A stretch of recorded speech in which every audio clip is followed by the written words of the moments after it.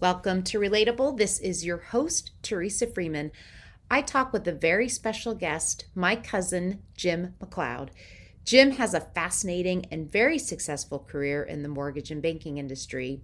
Now he serves on several boards and is affiliated with the University of Tampa and the University of South Carolina Medical College. I could talk with Jim for hours. He's a great storyteller and has wisdom to share that is practical, thought-provoking, and motivating. What motivates him? What are the key principles he lives by? What are his favorite soft skills and special advice for young Jim? Listen in to find out and enjoy this episode.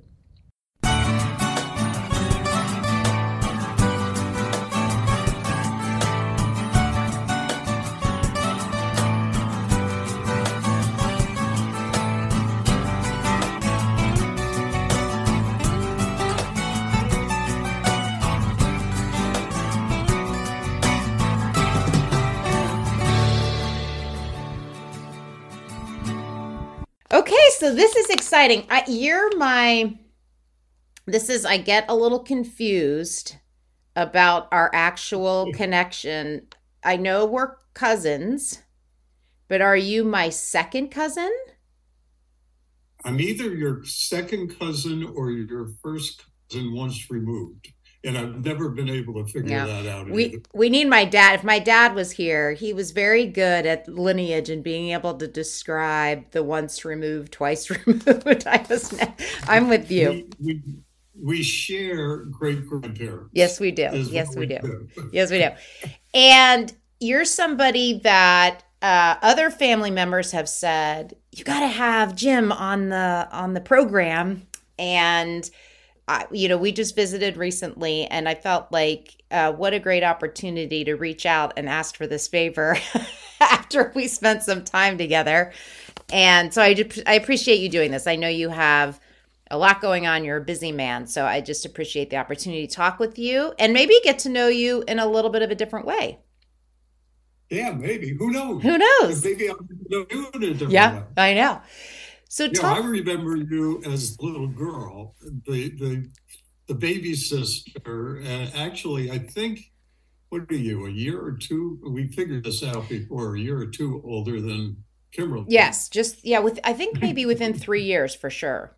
So it's good. It's great. And if you look around this room, and you've been in this room, this was Whelan's desk right behind me. Yeah. These are all my grandfather's antique hunt prints, and actually I could pull out pictures of our mutual great grandparents, but I won't do that. Yes, well, and one of the things that I appreciated we were just talking about is that when we visited you, you were able to tell some stories that I think, one, it was just captivating and interesting because we don't know them, and two, this connection to the past and connection to my grandmother, who, you were very close to, and who was a wonderful woman, and my mother's mother, obviously. And she was regal and graceful and had a very interesting life of her own. So just for you to be able to tell some of those stories and some of the history there was really nice. It was great. So let's talk a little bit about, you are in an interesting phase of your career with respect to where you are in your life. So tell me a little bit about what you're doing now. I frame it as like a typical day, but you might just frame it more as like, what are the things that you're involved in now? Because you're still a very busy man. I totally flunked retirement. I was fortunate enough to leave my corporate job when I was 56 years old. And in 2 weeks, I'll be 76. So I've spent the last 20 years not doing what I had to do, doing what I want to do. And that's really cool. When I wake up in the morning, I think about the stuff that I have to do. And what's really neat about it, Teresa, is the stuff that I want to do or have to do is the same. Wow. But what do I mean by that? Yeah. I mean that when I wake up in the morning, I can dive into what I've got going on, or I can say, hey, you know what? I'm going to go play golf. And that's really important. And that's my retirement. My jobs today, I actually still have one paying job. I am the chairman of Coastal South Bank Shares and Coastal States Bank. We're a great little community bank, headquartered here in Hilton Head, South Carolina, but also having branches in Savannah, Georgia, Atlanta, Georgia, and actually all the way up into northern Georgia. And we can talk about that later, Yeah. but that's a paying job. The jobs that I really love are my non-paying jobs, which are, centered around the things that are important to Liz and I, and that is education. I'm the immediate past chair of the University of Tampa, down in Tampa, Florida. I also, we're going through a presidential transformation on the search committee looking for a new president for that university, and a heck of a burden in the fact that you got to pick the right person. Yeah. And in addition to that, I am chair of the Macleod University of South Carolina Foundation, which is $1 billion foundation that is established to support the Medical University of South Carolina and the MUSC health system, which is a statewide nonprofit public hospital system. And it's the only one of its kind in the state of South Carolina. We'll talk about that more later too. And locally in Hilton Head, my passion around some of the things we talked about when we were last together, and that's heritage.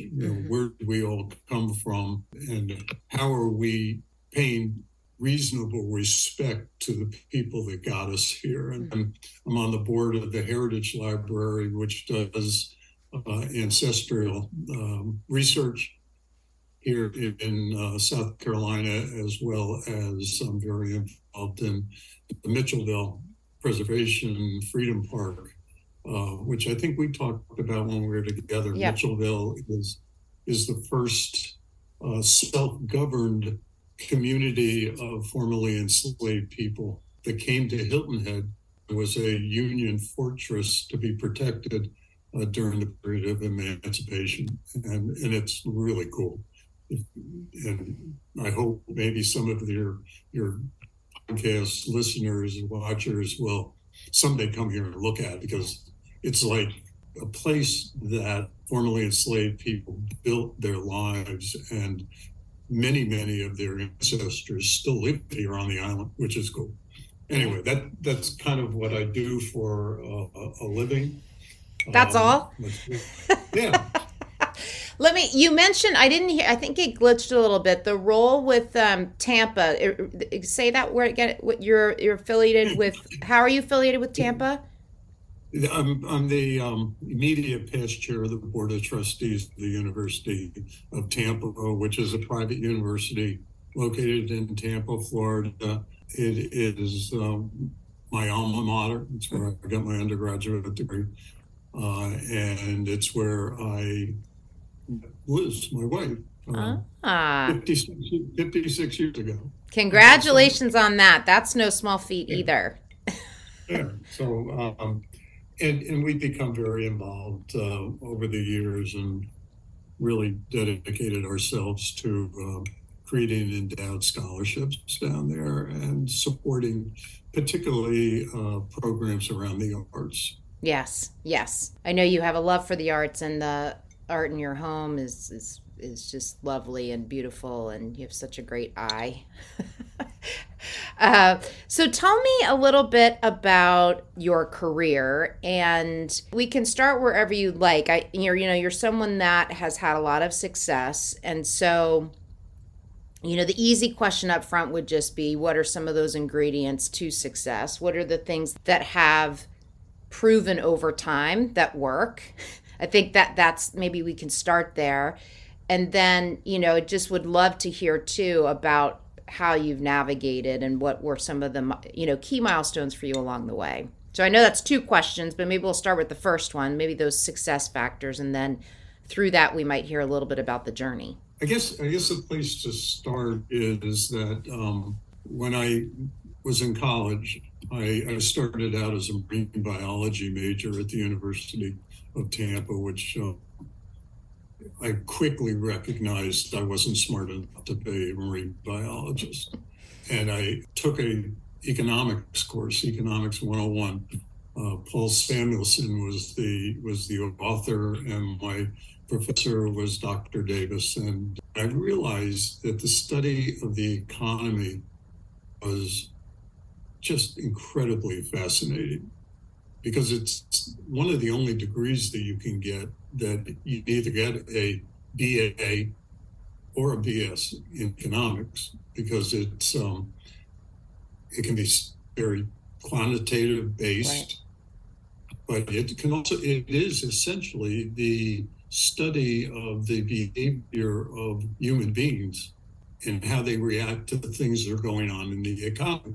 Right. So it's really, really cool. And, it's known as the dismal science. And so anyway, I went through school, really fell in love with the study of economics, and took a job as a financial analyst. And I was immediately put into a position where I met with bankers because I was doing due diligence and financial analysis on banks in association with directors and officers liability insurance. And here I am, 22 years old, thinking that I can tell these bankers what they should be doing and what they shouldn't be doing. And that worked really well. And for about 3 years, and I learned so much about human interaction, the interaction between me as a person looking for how people are doing business in the banking environment and how to best get that information out. Bankers don't talk a lot. Mm-hmm. Their stock and trade is not talking about their customers. Mm-hmm. They talk with their customers. You never talk about your customers, and it's very interesting from that standpoint. That got a little boring. My dad called me. He asked me to come back to New Jersey to work with him. And I stayed associated with the banking business because I got into the real estate appraisal, mortgage appraising work, as well as consulting on real property valuations around a lot of the things that were going on in the business back then, real estate limited partnerships and things of that nature. Really enjoyed it. I really enjoyed working with my dad. It was a real gift.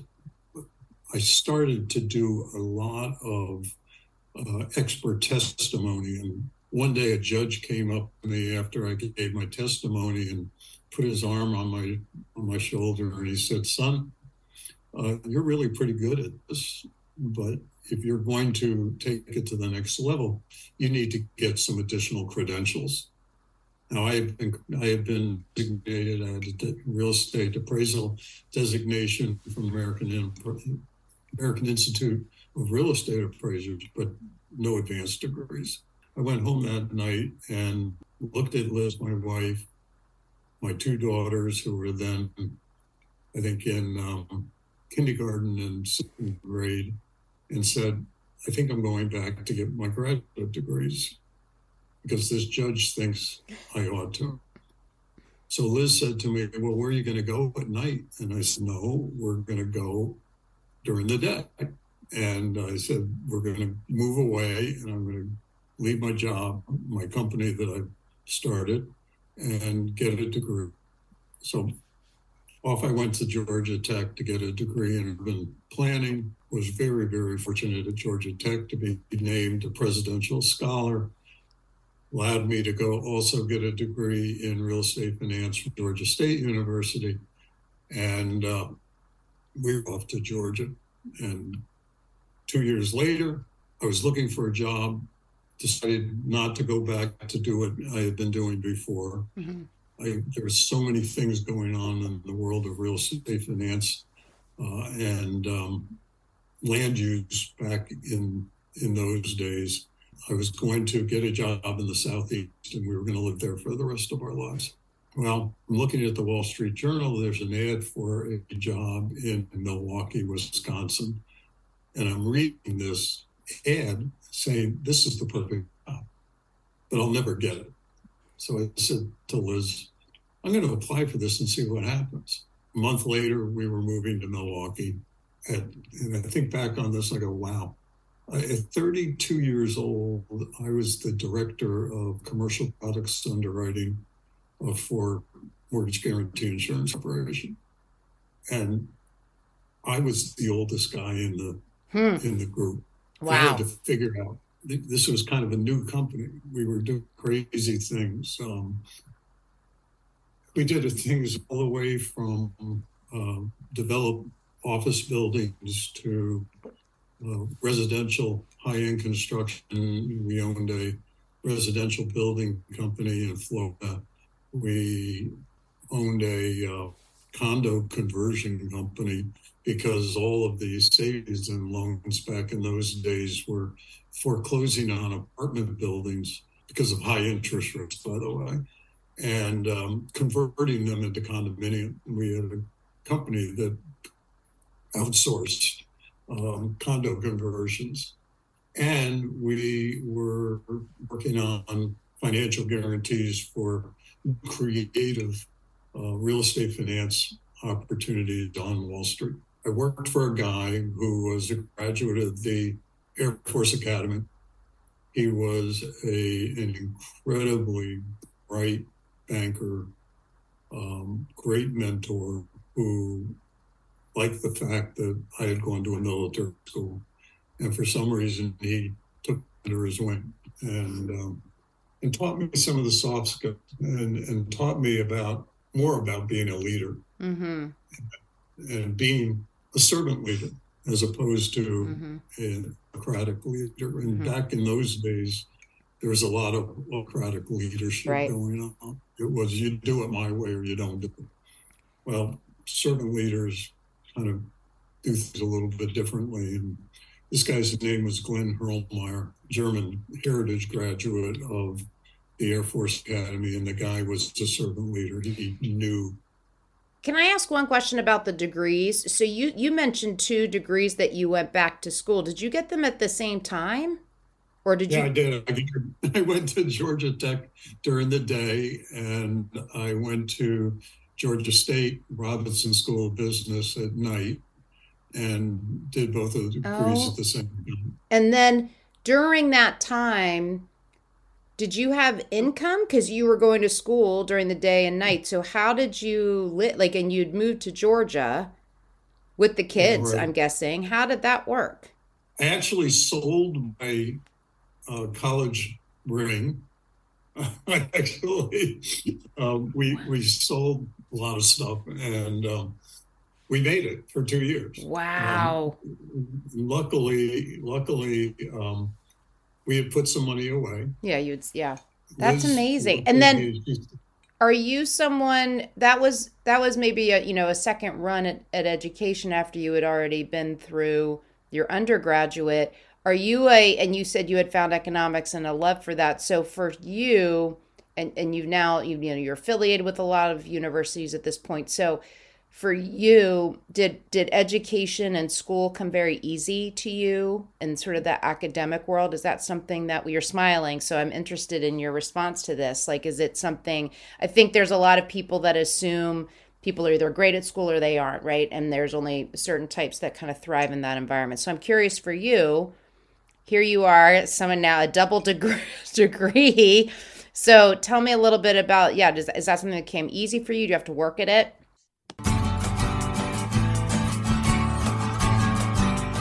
Teresa's new book, Soft Skills I Learned the Hard Way, is out and available on Amazon. She writes about many epic fails throughout her career and how she learned from them so you don't have to. This book is full of cheat codes for how you can differentiate yourself when it matters, like in interviews, trying to get a promotion, or being a first-time leader. As always, thank you, Relatable community. We are so grateful for your support and continued listenership. As of today, we are 8,000 listeners and 15 countries strong. Now back to the show.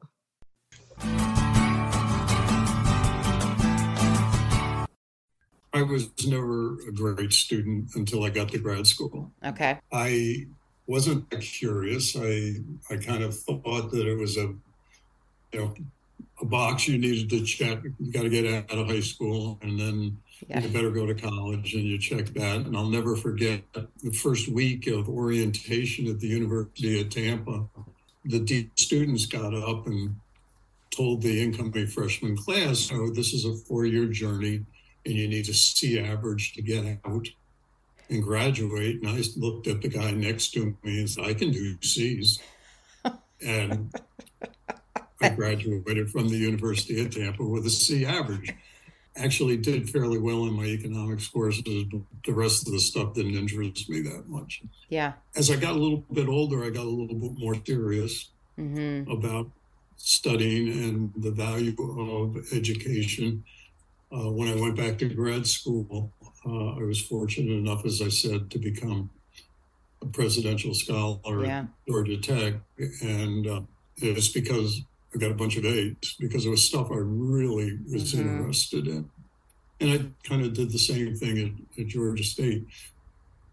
I tried to be a lifetime learner. I actually began the PhD program at Georgia State, and my chairman of my department wanted me to stay on and finish it.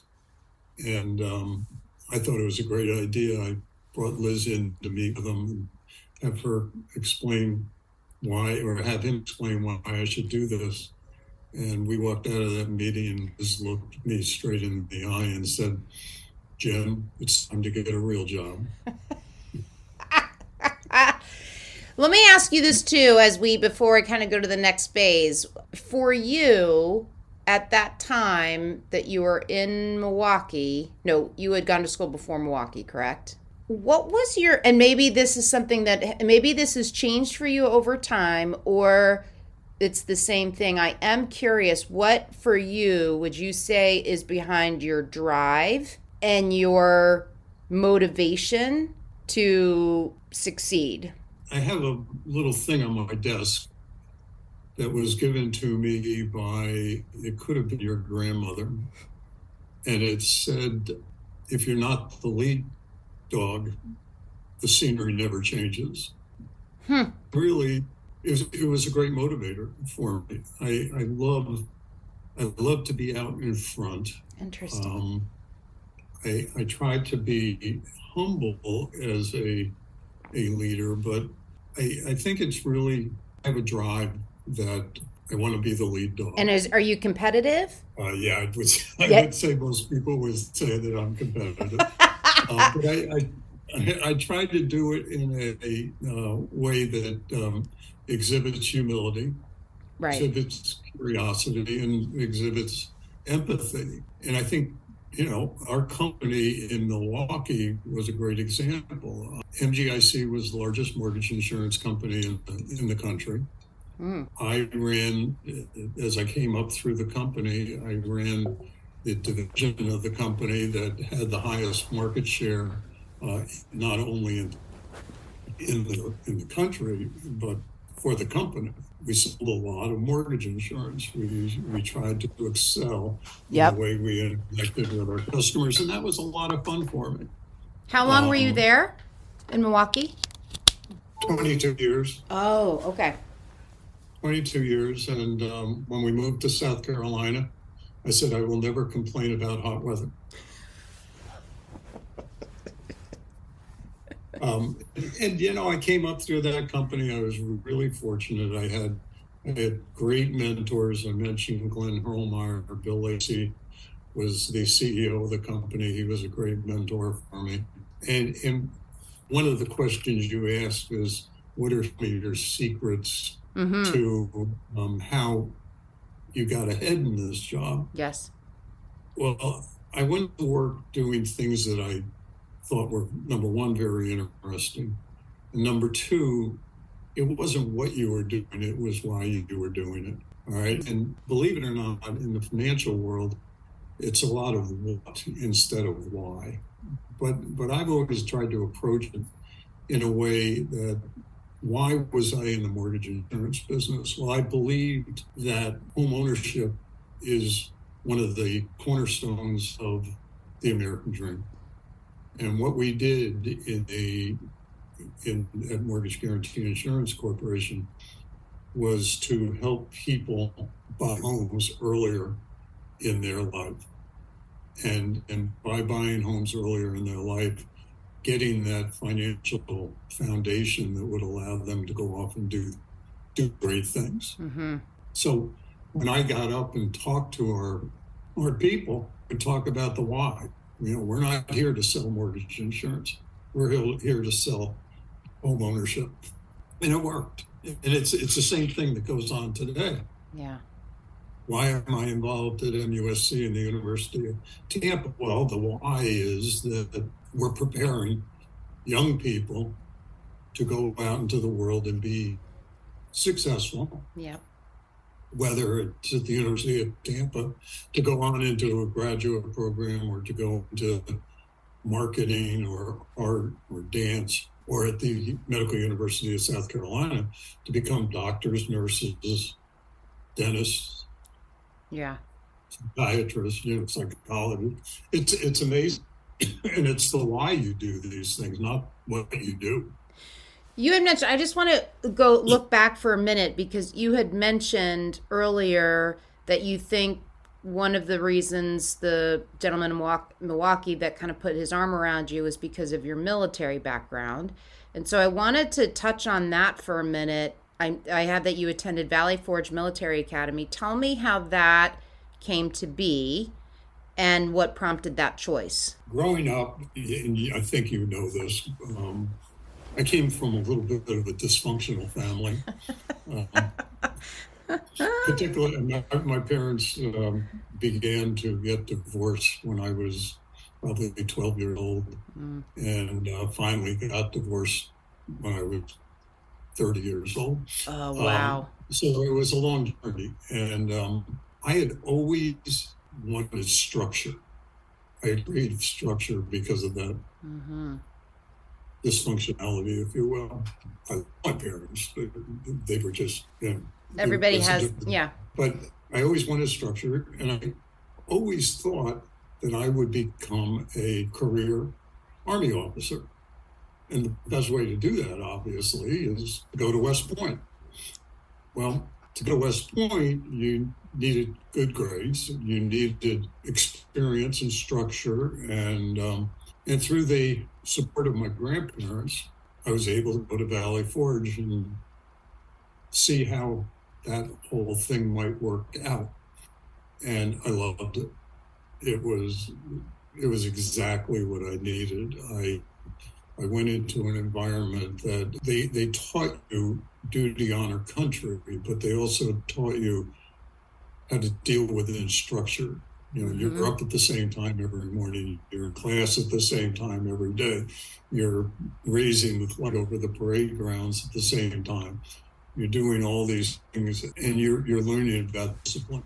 And it was a great experience. I went there my first year as a plebe. I was awarded the Silver Sword Award, which was for the best plebe. I became a cadet master sergeant. I was on regimental staff, gave me great experience in leadership at 17 years old. And then I blew out my knee playing soccer, and that was the end of my West Point ambition. And I figured if I wasn't going to West Point, I wasn't going. And I ended up at the University of Tampa instead. Oh, wow. How long were you at the academy?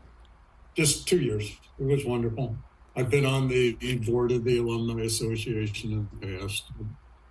And did you serve after that in any capacity in the military? No. So Technically, I was drafted and rejected because of my knee. Back in the 60s, if you had an ACL injury in the 60s, they were not easily repaired. Right. Wow. Interesting. And so And by the way, Grace, as you probably know, my grandson is currently in the United States Army, living his dream. So yes, I love that. So we talked a little bit about it, but I think you are going to mention, which I think would be really helpful to hear. You said there are certain principles you structure your day or that you live by. And I think it would be really helpful. One of the things that, I don't know that I preempted this with you, but you mentioned it, so I feel like we can go here, is that I do feel like there are certain rituals that people have, or habits of successful folks, that each person has their own way of trying to structure their day in a way that best serves them. So tell me about your principles and how they've worked for you. Give us your secret. Yeah, the secret. I think everyone's secrets are a little bit different. Yeah. But, there are, to my way of thinking, and I've already mentioned this, but I'll get a little bit deeper into it.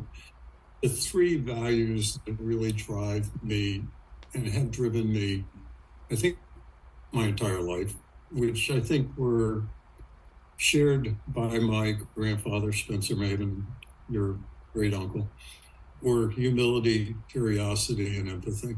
Humility. I try to approach everything I do with a proper amount of humility and humbleness. There is always somebody out there who you can learn something from. There is always someone out there that's smarter than you are. There is always someone out there that's a better athlete. I learned that playing soccer. I learned it playing hockey. I learned it by playing tennis. Golf. I was decent at all three, but there was always somebody better. Humility, particularly in business, is a core value that, if handled properly, will allow you to rise up and attract people to be around you. Number one, humility. Curiosity, like you. I'm curious about people. I'm curious about what comes next. Yeah. I tried to count one day the number of individual jobs I've had. I've only had 4 employers in my entire career, but I think I've had somewhere in excess of 25 jobs. Yeah. And it was all different. You know, I was probably, if I go back to high school, more than 25 jobs. I was a dishwasher. I worked in an ice cream store, scooping, and I always tried to be the best dishwasher, the best ice cream scooper. But I was never afraid to take that next step, even though I wasn't an expert at it. Example, real quick, is that at one point, my boss in Milwaukee called me and said, "We're going to shut down this part of the company that you're involved in, and you can go be the division underwriting manager for the company in a different part in Atlanta." And I said, "Well, I don't know anything about residential underwriting." And he said, "Not a problem. You'll figure it out." And I became the director of underwriting for the entire country at one point. Curiosity, what's the next thing, is really important. And the third value is, as I said, empathy. How do you, if you are going to be humble, if you are going to be curious, you also need to be empathetic. You need to find a way to understand why a different point of view might be the right one. Right. And if you put yourself into the position of that other person and try to understand where they've come from and understand why they may think about things differently than you do, you become a better person. It's really hard. Actually, it's the thing I work on every day. Hopefully I've demonstrated I have a bit of humility. I am a curious person, but I really need to work on this empathy thing. And every day I wake up and I go, all right, can I be better? And I got friends that help me with it. How stupid are you? I want to ask you a question that I've had a lot of conversations with, and I'll phrase this with mostly women, and I think it's because obviously I'm a woman and I'm a woman that is has had a career in human resources, which is predominantly women. So when I think about the fellow executives that I know and the circles that I run in with respect to the work that I do, that's mostly my community. And one of the conversations that I have a lot, and there are women that do this very well, so I don't want to stereotype this as a male-female thing, but I'm curious because of those three things you just mentioned. With respect to those three things, humility, curiosity, and empathy, that line between driving high performance and having high expectations of people and objectively driving forward when you have to, and you're trying to succeed, and so the way I think I would ask this question is, I feel like there are certain people that I've observed, they're very good at managing up at the expense of the people that report to them. They're very successful. And then I've seen people that are, and I would actually characterize myself in this way, where I think I struggled because my team came before everything else. And I think that actually became a problem for me in my own career trajectory because there wasn't enough balance.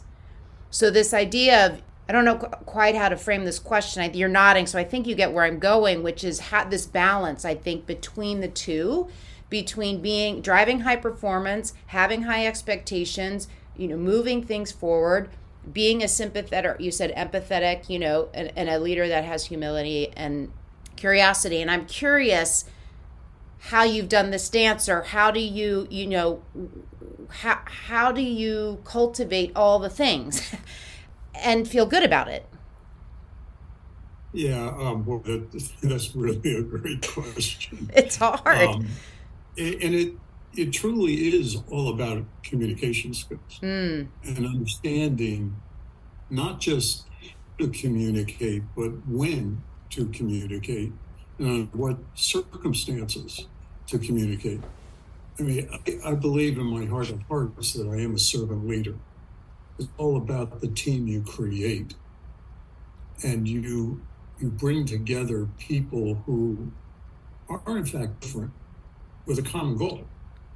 You got to be really smart about articulating the goals and articulating the rules around how you're going to achieve those goals. All right? I mean, interesting. Business ethics are really important. As a matter of fact, one of the things I'm working on right now is I want to write a paper on the ethics of entrepreneurship, which is really a complex subject, because entrepreneurship is the art of being destructive of current things, ways of doing things, right?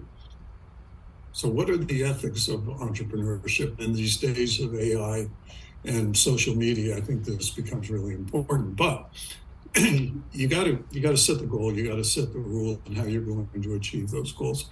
Then you have to be a good communicator. You talk about managing up. The way I developed my relationship with my boss, Bill Lacey,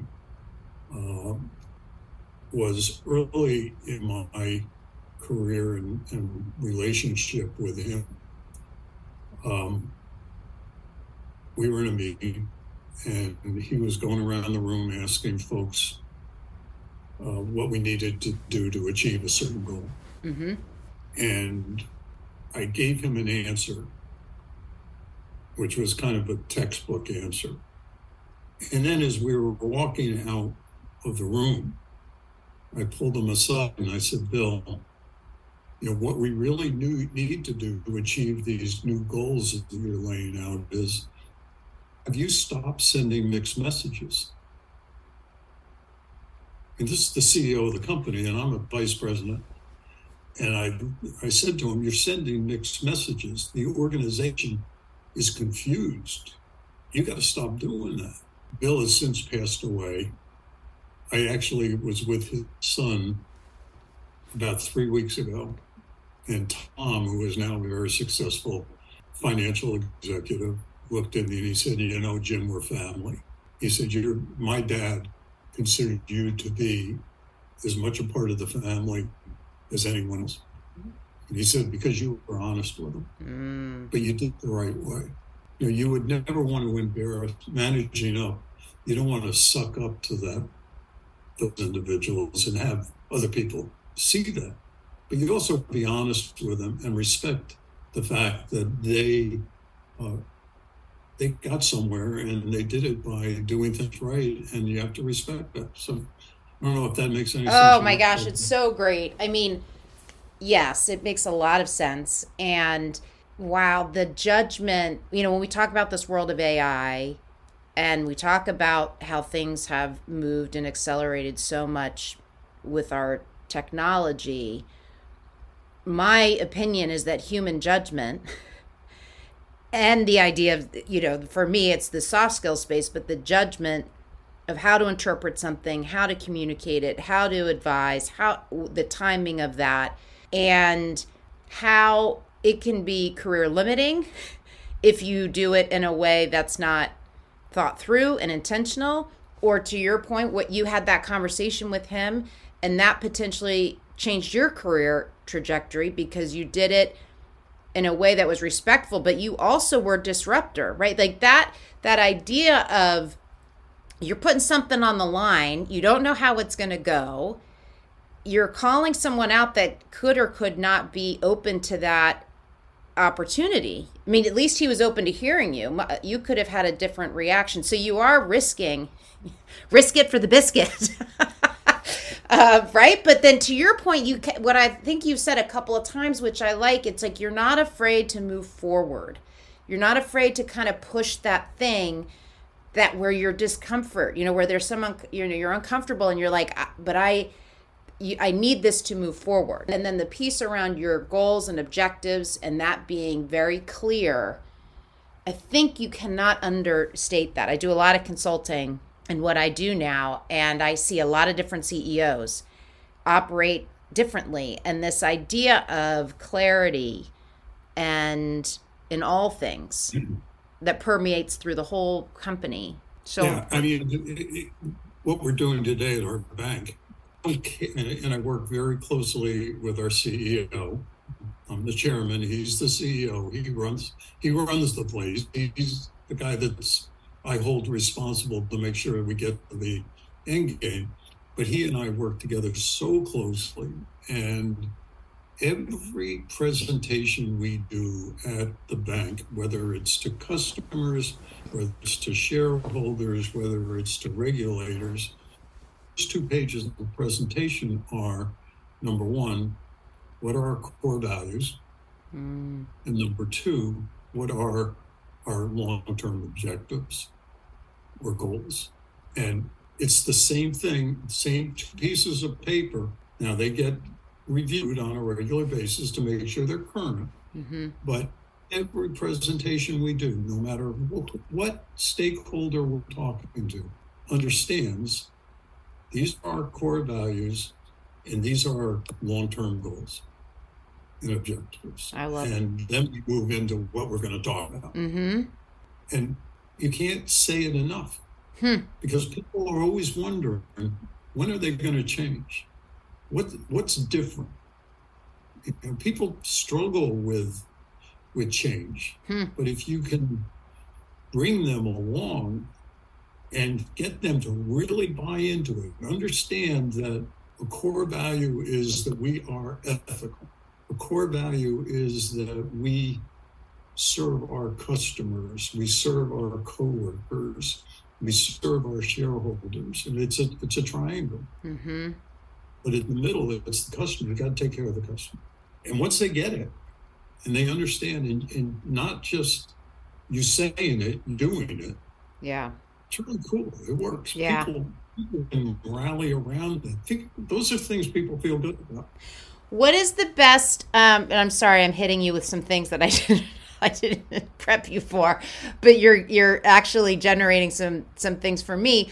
What is the best piece of constructive feedback you were ever given? When you think about the feedback you gave that leader that day, when you said, hey, the mixed messaging is not helpful, What is the best, whether it was someone that reported to you or someone that was a leader to you? I'm sure there's probably more than just one, but is there something that sticks out that for you has made the biggest difference?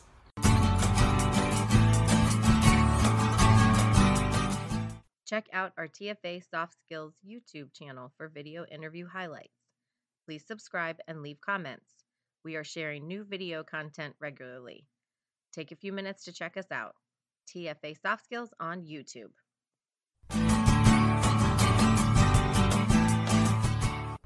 Yeah, I think honest feedback is always some part of the stuff to provide, but also some of the most valuable stuff to provide. Again, Bill Lacey taught me that you don't have to be sick to get better. You don't have to be what? You don't have to be sick to get better. Oh, what is that? You can be well and still get better, right? Oh. Honest feedback of, hey, help me understand why you did this that way, because maybe if you try something else, it might work more effectively. And engage people to self-discover, but honest feedback. So often people, particularly nowadays, back in the old days, you could smack somebody upside the head and say, we're going to do it this way. Right. Today you can't do that anymore. Right. You got to go and reel them in. And I have found that if you provide as honest feedback on the negative side as you do on the positive side, no one's surprised. Right. They know what they're doing wrong. Yep. They know exactly what they're doing wrong. You just got to call it to their attention and say, maybe a little different behavior might. And I love that question. It's been asked of me, and I ask it of others, which is, tell me how you got here. Like, tell me what was your thought process to get to this point, and then how could we do it different? If it's something that maybe didn't go well, how would we do it differently next time? And I think that open-ended, you're not attacking, but it's really, I really want to know, because if I don't know how you got there, and I jump to conclusions, then I really can't serve you as a mentor, and we can't figure it out. Right. So I mean, Teresa, think of yourself. Where have you learned your most important lessons? From what you did right or what you did wrong? Yes, I know, for sure. Yes. Yes, for sure. Let's pivot a little bit and talk about my favorite subject, which is soft skills. And you've touched on several already, so those may be, but you might, I don't know. If you think about your career to date, and you were just talking before we started recording about the power of relationships, but how soft skills have really, at least as you were talking, are super critical. So tell me what has served you well, what you see as the most important. Maybe in your own career, but you've had a chance to witness a lot of talent under your development. So what are you seeing? What's your perspective on soft skills, or the one or two that are super important? Yeah, I really had to think about that when you put it in your email. Yeah. And I've already gotten into it, so this may be redundant. No, that's okay. But communication skills are soft skills, right? Mm-hmm. And you have to be very thoughtful about the way you communicate with folks. You have to read other people. Maybe that's the soft skill, being able to read the folks that you're working with and being able to communicate in a way that suits their style. And again, I go back to humility, curiosity, and I keep coming back to that, and I apologize. No. But you, as an effective leader, you need to be able to communicate in a way that individuals hear differently. And I think I've been pretty good at that. Yeah. Maybe I can always be better, but and then clearly the soft skill of trying to understand the life experiences that people have that lead them to where they are and how they may be different than yours is really important. It's important. I grew up in a suburban community, that was different from what people who may have grown up on a farm in Indiana. Core values are the same, but experiences in dealing with those values are different. As we're looking for this new president at the University of Tampa, we have embarrassingly large number of people who would like the job. And I would say 50% of the people that have put their hands up are qualified to do the job. Yeah. But our job as a search committee is to find that one individual who brings the values, the soft skills to the table that will get us to the goals that we have as a community going forward. And, you can say that about whether it's the president of a university, the president of a company, president of the United States, Yeah. And I think the soft skills, I don't know whether they're having a good feel on what is ethical behavior is a soft skill either. But I think knowing right from wrong, being able to communicate your vision of right and wrong is a soft skill that has been very helpful for me. Well, and you talked about earlier, which I think is so interesting, like here are the goals and the objectives and here are the rules in which we're going to achieve them. I've never heard it described necessarily in that way, and it really resonates with me. There's, businesses have a code of conduct, or you have your mission and you have your vision and you have your goals, but the rules, that's an interesting and direct way of saying what is and what isn't. And the interesting thing that I have found as an HR person and as a mother and as a wife, all these things, people actually respect and want boundaries. They need them. We all need them. And so leaders help to define them and clearly and repeatedly show them and demonstrate them. And every organization or society has their own set of rules. Yes. And the boundaries are drawn differently. Yep. And I don't want to miss the mark either, as you were talking about understanding the differences in people's background. And I even as someone who I think is people-centric, this is probably my biggest growth area, which is to really try to understand and take a moment to consider how other people are coming to a situation. And there's so many assumptions made on my end, so this idea of, and patience for people to catch up. And, there's some subtleties to that, but, working in professional services where there's such a pace and a expectation to perform and an expectation to deliver and sort of at the cost that nobody really wants to talk about.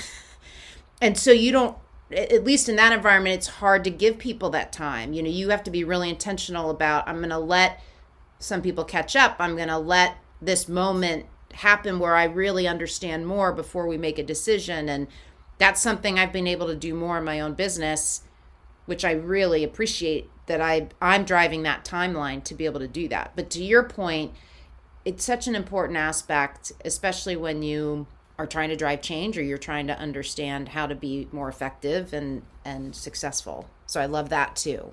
What about advice for young Jim? You're going to put your arm around young Jim, maybe 20 to 25-year-old. And what do we tell him? Yeah, I thought about this one too.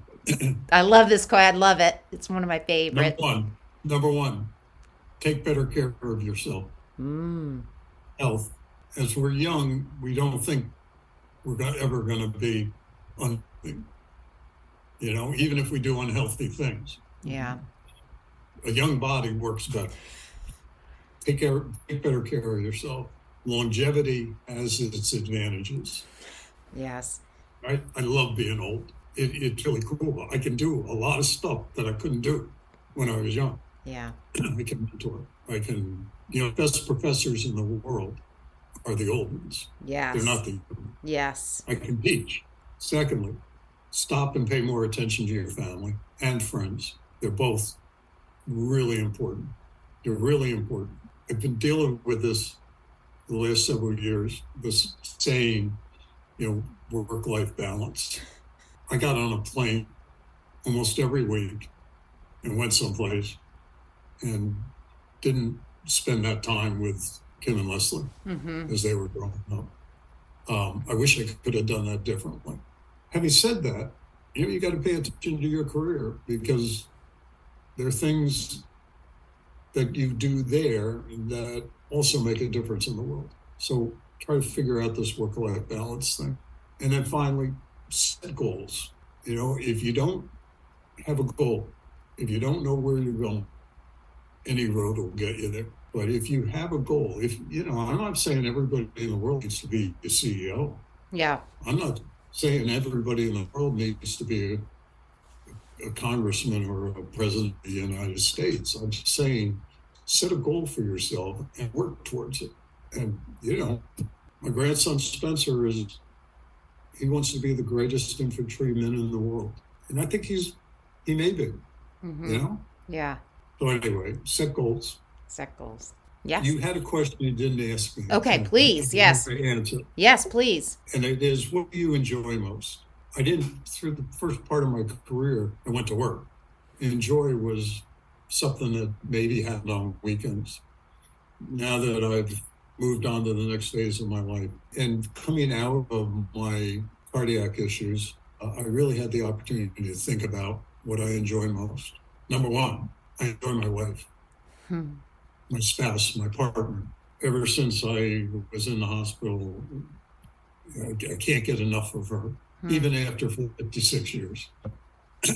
Number two, my daughters and grandchildren are really special people. And what I didn't do as a dad, I'm now doing as a grandfather, and that's really cool. My coworkers, particularly my coworkers at the bank, we've been together, many of us, for almost 20 years now. Wow. And they're like family. Yeah. And I really care about them, whether it's the teller or the executive vice president, don't matter. What we're doing at the Medical University of South Carolina in taking healthcare to rural South Carolina, for me to be part of that at this point in my life is so important. We do stroke intervention. We do pediatric cardiology. We are doing cancer research. We are doing some really important things. And I'll be spending the rest of this week in Charleston with Medical University of South Carolina, trying to figure out how we do it better. And then arts education. I mean, I got a D in art appreciation as a freshman at the University of Tampa. And my wife has turned me into somebody who really appreciates all the arts, whether it's performing arts, visual arts. These are the things I enjoy, and I just wanted to get that on the record. I love it. For people that, your career is in mortgage banking. We could probably categorize that, at least in terms of your kind of what's led you to this point, which now you're more philanthropic, I think, and working more as an advisor in a lot of different capacities. But for someone that is interested in the same kind of career path with respect to the financial acumen, economic interests, mortgage and banking, what are the characteristics that you have seen that help people to succeed in terms of because you're still seeing and have access to a lot of entry-level talent, right? You're still seeing people starting. So what are and maybe these things haven't changed over decades. Maybe they're still the same, but what are the attributes that you see that really set people up for success? In banking, it's a unique combination of a qualitative approach to doing business and a quantitative approach to doing business. It's really unique, you know. I think, as you know, Liz's career was, she was an interior designer. Most of that is really qualitative.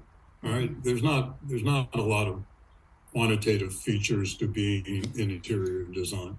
Being in finance, you need to be able to understand the quantitative side and really focus on the numbers and get into the number. But if you are only quantitative, you will fail because human behavior is qualitative. The results of that human behavior may be quantitative, but at the foundation, it's qualitative. And I would say a lot of people going into the financial area today have spent a lot of time dealing with numbers and not enough time dealing with people. Yes, sir. Can I take that as a soundbite and play it everywhere? I agree. You can use it any way you like. Awesome. Oh, thank you so much. This was wonderful. It's great to see you. And when you're back in Hilton Head, or, you know, I try to stay away from your part of the world these days. Yeah, I get it.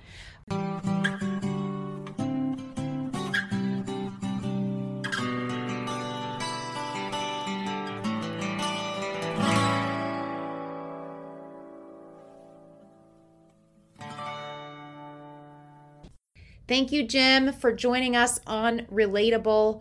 I'm grateful for the time we had together. It's hard for me to pull out just a few things from our conversation. I loved the key principles of humility, empathy, and curiosity, as well as these following Jimisms. Not doing what I had to do, but doing what I want to do. Don't have to be sick to be better. Servant leadership. Understanding the goals and objectives as well as the rules to get there. Thank you to Missy for producing this episode, and to Hannah for your support. A big thank you to our Relatable community. If you enjoyed this conversation, please take a moment and subscribe and rate us on your favorite streaming platform. Relatable is sponsored by TFA Soft Skills, and you can find more information about Relatable and our sponsor by visiting tfasoftskills.com. Until next time, this is Teresa Freeman with Relatable. Stay connected.